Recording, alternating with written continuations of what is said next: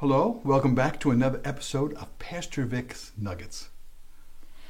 As we begin a new year, I can think of no better subject to examine than that of assurance. One of the most important issues in becoming a strong Christian is the issue of assurance or confidence. The dictionary defines assurance as certainty, sureness, confidence, hope, or expectation. Assurance as a Christian means that we believe in all that Jesus has said and done on our behalf. Another word we could use is confidence.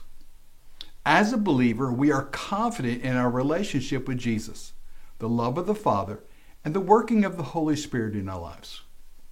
You see, the Lord did not send Jesus to us so that we would be in doubt of all the rights and privileges of being a believer. Remember, we're to be witnesses to Jesus. Therefore, the assurance of how we live our lives and speak testifies that what we are saying and displaying is true. Why else would anyone believe our testimony unless we were sure about our own testimony? Our assurance or confidence makes others wonder about our faith and want to know more. The scripture says, "Be diligent to present yourself approved to God, a worker who does not need to be ashamed, rightly dividing the word of truth."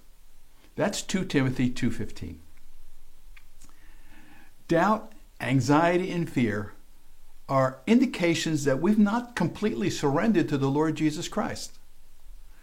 A lack of assurance in our salvation and or Jesus' ability to keep us in any situation or circumstance shows that we don't fully trust him, our Lord and Savior, meaning Jesus. Fear is the enemy of faith or confidence. Fear keeps us looking at the problem instead of the solution, and the solution is found in Jesus himself. The Apostle Paul also has something to say, the Apostle James has something to say about the lack of assurance or faith. In James 1:6 he says, "But let him ask in faith with no doubting. For he who doubts is like the wave of the sea, driven and tossed by the wind. For let not that man suppose that he will receive anything from the Lord. He is a double-minded man, unstable in all of his ways." Jesus, as a matter of fact, goes to great lengths teaching us to totally trust God in Matthew 6, verses 25 through 34. In those verses, Jesus tells us not to worry or become preoccupied about life, worrying about what you will eat or drink or what you will wear. Now, you might honestly say, well, how do I do that? See, we all have concerns about quality of life issues. But the key to understanding this principle is found in verse 33. Jesus says, "But seek first the kingdom of God and his righteousness, and all of these things shall be added to you." The point here is about priorities. Are we seeking God's issues and concerns first, and are we acting righteously or doing right in God's eyes in all of our actions and our behaviors? Jesus promises that if we put him first in our lives, all the things that we need will follow. Jesus also makes it clear that your heavenly Father knows what you need, and that which you need will be added to you if you will keep him first in your heart and in your mind. Something I've tried to keep as my priorities is number one, God first, my spouse next, then my children, church, then job or employment. And there'll be times when these priorities get moved about. But always keep the Lord first. You see, keeping him first will help you be successful in all the other priorities of life. As I've said before, a sure sign of not trusting in the Lord is fear, anxiety, and worry. They are the opposite of assurance or confidence. Now, many have developed the habit of worrying even from their childhood. Parents who are constantly anxious can transfer those traits to their children. Now, and then others have had near traumatic or traumatic events in their lives. And that's what started them down the road of anxiety or worry. The good news is that the Apostle Paul shows us how to overcome this destructive habit in our lives. Paul says in Philippians 4, verses 6 through 7, "Be anxious for nothing, but in everything by prayer and supplication, with thanksgiving, let your requests be known to God." And here's the promise. "And the peace of God, which surpasses all understanding, will guard your hearts and guard your minds through Christ Jesus." So if we're prone to worry and anxiety, we need to develop the habit of prayer. And prayer with supplication and thanksgiving when we're making our needs known to God. One of the things we need to be careful of is we shouldn't be telling everyone about our problems or our concerns. Learn to rely on the Lord by telling Him first. You see, the Lord has the authority and the power to meet all of your needs. If you do tell others, choose people that you can trust to pray and intercede for you and not gossip. Now, a well-known pattern for prayer is the acronym ACTS, A-C-T-S. Each letter stands for an aspect of prayer. A is for adoration. Adoration is worship. Now, worship is a little bit different from praise, in that praise is being thankful for what God has done, whereas worship is being thankful for who God is. Worship is when we come to the attitude of saying, "Lord, knowing you is enough." The letter C stands for confession. Confession is acknowledging our weaknesses in walking in our walk of righteousness. It's recognizing that we are a work in progress and we're committed to doing better, but also realizing that we sometimes stumble and fall. It's recognizing that the goal of Galatians 2:20 is what we're seeking. And Paul wrote in Galatians 2:20, "I have been crucified with Christ. It is no longer I who live, but Christ living in me. And the life which I now live in the flesh, I live by faith in the Son of God, who loved me and gave himself for me." Hallelujah. The letter T in the word Acts is for the letter thanksgiving. Thanksgiving is how we become aware of all that God has done and is doing in our lives. Our focus is on Him rather than what we can get from Him. Philippians 4:6 says, "Be anxious for nothing, but in everything, by prayer with supplication and with thanksgiving, let your requests be known to God. And the peace of God, which surpasses all understanding, will guard your hearts and your minds through Christ Jesus." See, again, that's such an important, impactful prayer, just that verse alone.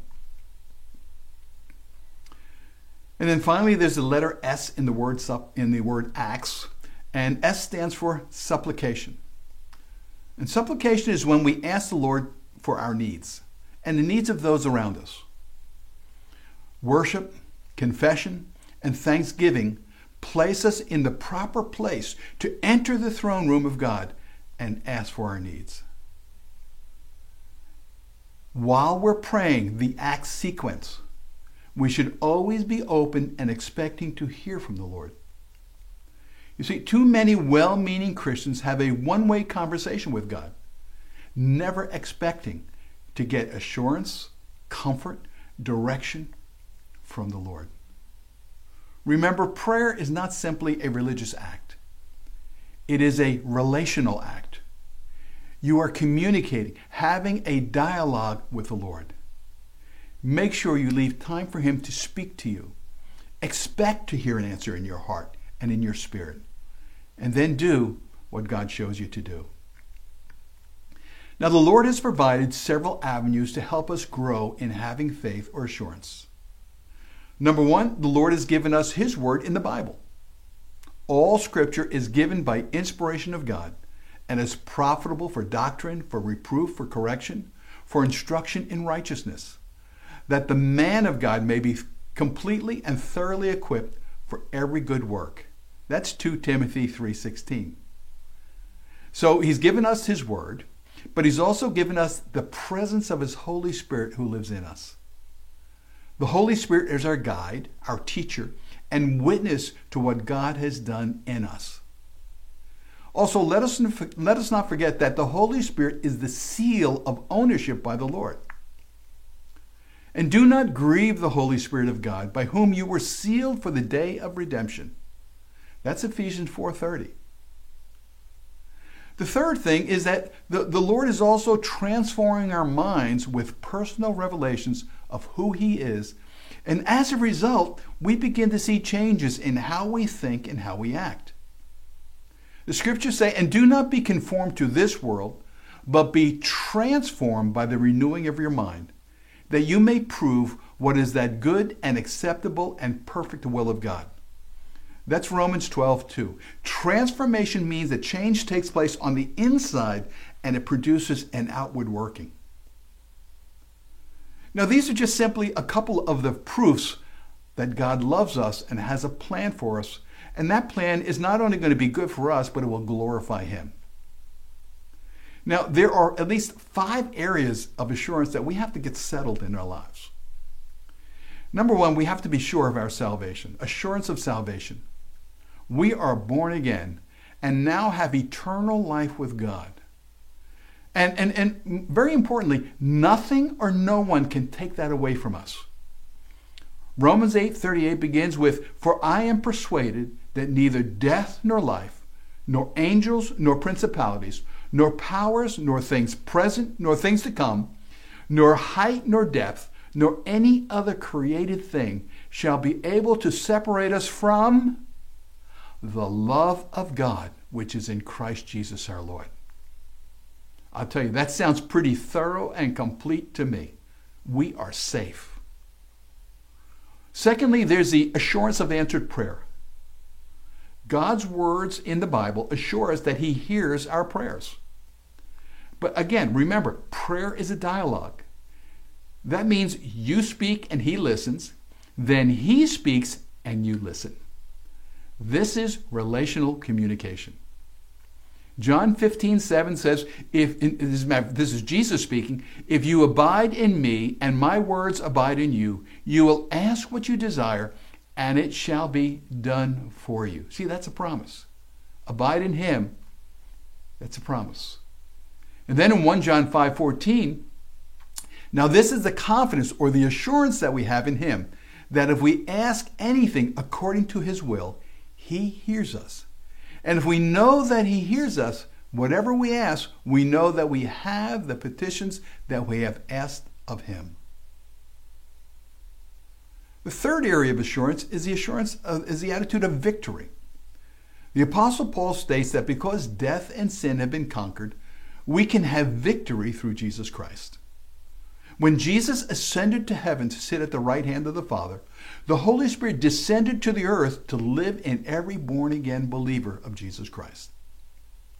1 Corinthians 15, verse 56 begins with, "The sting of death is sin, and the strength of sin is the law. But thanks be to God, who gives us the victory through our Lord Jesus Christ."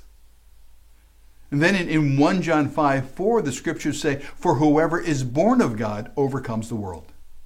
And this is the victory that has overcome the world, our faith. Who is he who overcomes the world? But he who believes that Jesus is the Son of God. You see, you overcome the world because you believe that Jesus is the Son of God. The fourth area of assurance is the area of forgiveness. The Bible teaches that salvation and forgiveness are by grace. That means you can't earn them, nor do you deserve them. It is a gift of God. Now, this doesn't mean that you're free to behave sinfully. This forgiveness means that as you pursue His righteousness and learning how to live rightly, you're bound to make mistakes. And you're bound to stumble. But the Lord will not cast you away. You know, it's very much like your own children when they were small. You didn't cast them away because your child had made some mistakes or stumbled. God is no different. As a matter of fact, God's grace is even greater because He will never cast you away. Ephesians 1:7 says, "In Him we have redemption through His blood," Jesus, "the forgiveness of sins according to the riches of His grace." And then in Colossians 1:13, he has delivered us from the power of darkness and conveyed us into the kingdom of the Son of his love, in whom we have redemption through his blood, the forgiveness of sins. The final area that I want to talk about in terms of assurance is the assurance of guidance from the Holy Spirit. To receive the guidance and the direction of the Holy Spirit, it's a process. Learning to hear the voice of God takes practice, and you'll probably make mistakes along the way. This is natural and normal, but don't give up. God can speak to us in our minds or our hearts. God can speak to us through others. God certainly speaks to us through his word, the Bible, but he also can speak to us through the circumstances of life. Don't underestimate or box God in the Holy Spirit's ability to communicate with you. But you have to recognize his voice. For example, when my wife calls me on the phone, I never ask, "Who is this?" And that's because I recognize her voice. In the same way, over time, you'll learn to recognize the voice and the actions of the Holy Spirit. In John 14, verse 26, the scriptures say, "But the Helper, the Holy Spirit, whom the Father will send in my name, he will teach you all things and bring to your remembrance all things that I have said to you." And then again, Jesus says in John 16:13, "However, when he, the Spirit of truth, has come, he will guide you into all truth, for he will not speak on his own authority, but whatever he hears, he will speak, and he will tell you things to come. He will glorify me. He will take of what is mine and declare it to you. All things that the Father has are mine. Therefore I said that he will take of mine and declare it to you." The Father through the Son, through the Holy Spirit to us. In conclusion, let me say this. There's a difference between faith and assurance. Faith sees into the supernatural, and faith brings the kingdom of God to the earth. Assurance, on the other hand, causes one not to be afraid, embarrassed, or intimidated in living the Christ-centered life or sharing what Jesus has done for you. We need faith to please God. That's Hebrews 11:6. But we need assurance or confidence to convince others of the truthfulness of the Bible and the plan of salvation that is made available to all. In the words of the Apostle Paul in Galatians 2:20, I want to repeat this. Paul said, "I have been crucified with Christ. It's no longer I who live, but Christ lives in me. And the life which I now live in the flesh, I live by faith in the Son of God, who loved me and gave himself for me." Jesus loves you, and he gave himself for you. And he gave himself for you because he's got a purpose that your life would glorify him. And so let me just take a moment to pray. Heavenly Father, I just pray the anointing of the Holy Spirit would just be released in every listener or every person who's watching this program. And Lord God, that you would just empower them to conquer any fear, to eliminate any doubt, to cause the assurance and faith and confidence and all of those things to just rise up in them to become a powerful man or woman of God. We ask this in the precious name of Jesus Christ, our Lord and our Savior. God bless you. I look forward to seeing you the next time. Again, check my website, PastorVic.com. Free resources for anyone who chooses to check it out. God bless you. Bye-bye.